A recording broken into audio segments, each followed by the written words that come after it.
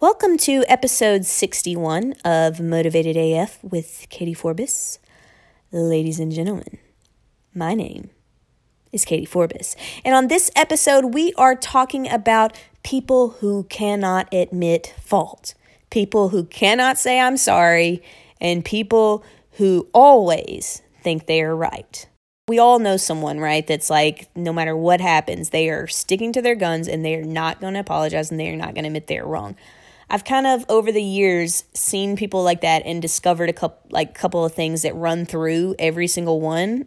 And for the most part, not to sum everybody up, but for the most part, there seems to be some key things that these people have in their background.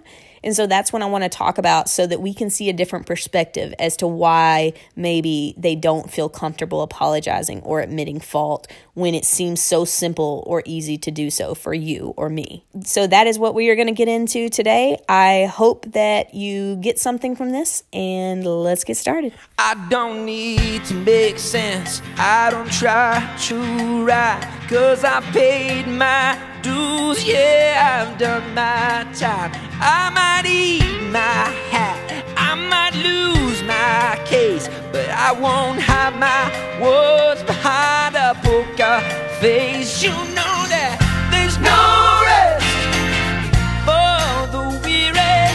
Brother, don't waste my time, 'cause already made up my mind. Oh, there's no rest for the weary. Yesterday was just fine, but the future's all I got time for. Yeah, got time for. I'm sorry. My bad. I deeply regret my actions. I sincerely apologize. That's on me. I did not have sexual relations with that woman. Oh, wait. That last one is something different. When it comes to apologizing, why can't some people seem to do it? Well, before that question can even be answered, the person must first be able to see that they may even be at fault. And what is one of the first things we are told when something bad happens? Don't admit fault. Everybody has heard that one. When you get in a wreck, don't admit fault. When someone gets hurt, don't admit fault. And while this is probably good legal advice, the society standard for most things seems to be to not admit fault, even if it is your fault. Despite what the children's books may say, we are often taught by example that being wrong shows weakness or stupidity on our part. And I don't know about you, but I don't exactly like feeling weak and stupid. But what society tells us and what reality tells us may be two different things. Because while I'll confess that having to admit that I'm wrong is humbling and uncomfortable, if I know I was at fault, I end up feeling a hell of a lot better after I do. So this is a really interesting topic for me. The idea of why certain people can't ever seem to admit being wrong or apologize, no matter how much the facts scream that they should, is something everyone has encountered at one time or another. Okay. Well, it's usually something we encounter on a daily basis. No one wants to concede. No, you're wrong. I'm right. Social media is a great place to find people not admitting they were wrong. People on social media will let you know pretty quickly that it wasn't that they were wrong, it was just that you misunderstood them. And by law of averages, that's certainly the case sometimes. There are times people are right and others misunderstand. But while we do see people all over social media saying in a manner of words, I'm right, I'm right, I'm right, if any of us were truly being honest, we'd have to admit there's often a much different thought going through our heads. And that is, it's my fault, it's my fault, it's my fault. Now, are we usually willing to admit that to anyone? Of course not. I've found that we are often arguing with ourselves in those situations. There's usually two defaults. The first is, it's not my fault. And the second is, it is my fault. People usually fall into one of those two camps. But the first camp, the it's not my fault camp, is usually the one packed out with the most people. As I was saying, nobody necessarily loves admitting fault and apologizing. None of us are out here trying to find as many ways as we can to be wrong and apologize. But with that being said, Most reasonable people will admit when they are wrong and are willing to apologize at least 25% of the time that they should be doing it, myself included. I'm kind of kidding. I'm kind of not. But there's also that group of people who would rather go down with the ship rather than admit it's sinking. I want to talk about those people for a little bit today. And as I talk about these kinds of people, you will no doubt either recognize yourself or someone you know as this type of personality. But first, I'd like to preface this by saying that this is a fictional person I'm about to describe. As I said, you will no doubt recognize either yourself or someone you know as I get into this. That does not mean it is literally about you. I swear to God, this is not about anyone specific, but rather a type of personality that frustrates a lot of people. Are you ready? Here we go. This person is never wrong. This person will still deny being wrong, even in the face of proven facts. This person's problems always seem to happen to them rather than believing their own behavior could have perhaps contributed to their own problems. This person will grasp at anything and everything, including exposing truths that were not theirs to tell, in order to appear on the right side of an argument or issue. My Southern dad used to call this specific tactic playing looky over yonder. It was something I was never allowed to do as a kid. I often still hear my dad's voice echoing in my ears when an issue arises. Katie, we're not going to play looky over yonder. Very rarely are disagreements all one person's fault. So, Katie, I don't care if they are 99% wrong and you are 1% wrong. You still need to admit and apologize for your 1%. Their bad behavior does not mean you are allowed to behave badly too. You have no idea just how much this annoyed me as a teenager. But Dad was not a sentence I was often allowed to finish in these moments. And that's because, as I said, I wasn't allowed to play looky over yonder. But as much as my dad's lecturing drove me crazy in my younger years, I am now unbelievably grateful that he made sure that I knew how to own up to my mistakes and apologize for them. When I was a kid, there were times when my parents would apologize to us when they felt they overreacted or they later realized they were wrong about something they said to us. Back then, I didn't think much of it, but as an adult, I realized just how humbling that would be. I look at kids now and think, my parents apologized to us when we were little shits like these kids are? That must have been excruciating, seeing our smug-ass faces and having to be humble before some kids. Now, I will say they didn't grovel at our feet or anything, and they usually followed the apology with something like, I'm still the parent, though, and at the end of the day, what I say goes. Which, even looking back, I think was fair enough. In my home, it was usually safe to be wrong, as long as you acknowledged it and you sincerely apologized. When you're a kid, there's usually a period of time where you assume everyone's home life is like your home life. And that is true whether your home life is shitty or your home life is pretty fucking great. So for a long time, I assumed other people apologized and their parents apologized the same way and as often as my family did. Boy, was I wrong. In fact, as I got out into the world, I realized just how rare it was to meet people who were willing to admit they were wrong and apologize about anything, even the smallest things. In my early 20s, this confused the hell out of me. Why would a seemingly intelligent and logical person have this blind spot where nothing they say or do is ever their fault and they are never wrong, no matter how much evidence there is to the contrary? Didn't they realize they looked foolish? How could they not see just how ridiculous they sounded as they tried to spin every single thing as someone else's fault? Eventually, I figured it out. Most of the time, it boiled down to how that person was raised. Of course, there's your paths, both socio and psycho, and your extreme narcissists. But those are mental health issues that I'm not really qualified to speak on.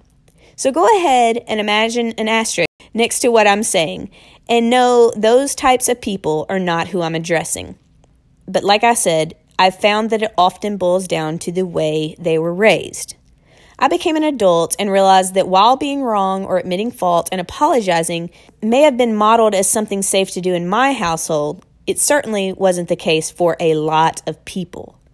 I am someone who is extremely interested in human behavior. I love trying to figure out what makes people tick or why they are the way they are.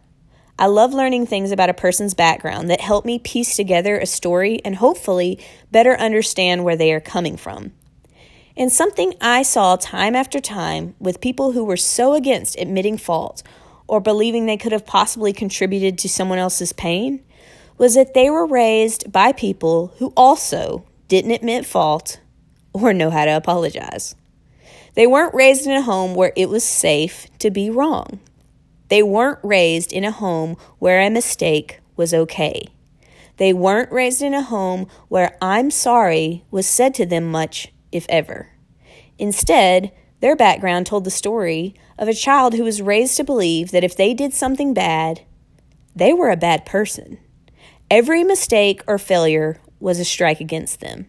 Everything was seen as black and white with no in-between, no nuance or gray areas. They were either a good person or a bad person, and good people don't do bad things. Of course, we know that's not true because we're all human and we all fuck up. But that's still the message they received on a daily basis. So these children grew up to become adults who could not admit they were wrong. Because in their heads, if they did that, that would mean they're saying they're a bad person. And since no one seems to be able to shoulder the constant weight of feeling like a bad person day after day, they decided they were a good person. So they couldn't possibly do something that a bad person would do. Guess what this means? You must be the bad person. That's the only way it makes sense to them. They weren't taught that it was okay to mess up sometimes. To them, there are two types of people, the good people and the bad people. And they, my friend, were not going to stand there and admit they were the bad person. These type of people also tend to view others in a very black and white way, as I was saying. So, for example, if a friend hurts them in some way or a partner does something wrong, they've just created evidence that they must be a bad person, and so they drop people out of their lives right and left. They love their boyfriend and he's the greatest person ever, and then he upsets them in some way and suddenly he's now the devil himself. Every former friend is now a sworn enemy. These people tend to not understand why people always hurt them when they never did anything but love them. But the interesting thing to me is that under all of this armor and defensiveness, because they are not wrong, they are extremely insecure. They care immensely what anyone and everyone says about them. To an adult with a more balanced viewpoint, a small criticism doesn't feel good, but it also won't completely destroy them. For this type of person, that is not the case. Because imagine believing that every small dig or criticism was the same as someone saying, "You are the shittiest of shitheads." This person feels insecure and deep down constantly wonders if they are a good person.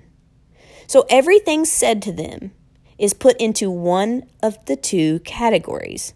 All compliments, criticisms, and essentially all forms of feedback are put through a filter where they either hear you saying, "I think you are a good person," or they hear you saying, "I think you are a bad person." So your true intent doesn't necessarily translate to them.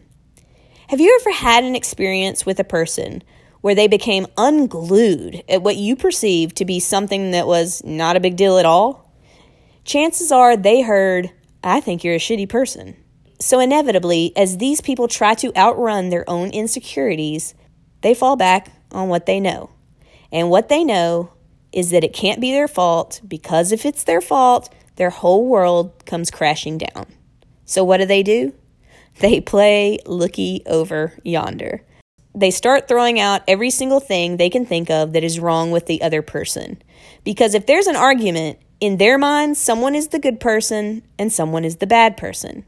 So instead of meeting in the middle and at least admitting partial fault or apologizing, they get to work on their defense case.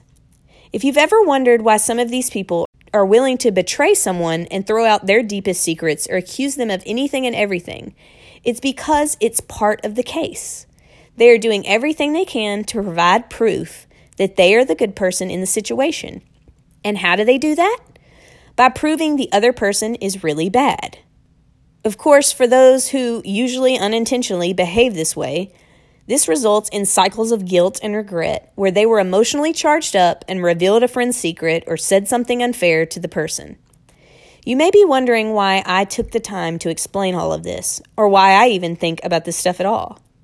It's because when you are able to see things through the lens of a person's background, I believe it makes tolerating difficult people a hell of a lot easier. Once I understood that this type of person essentially feels on trial at all times, it gave me more empathy towards them.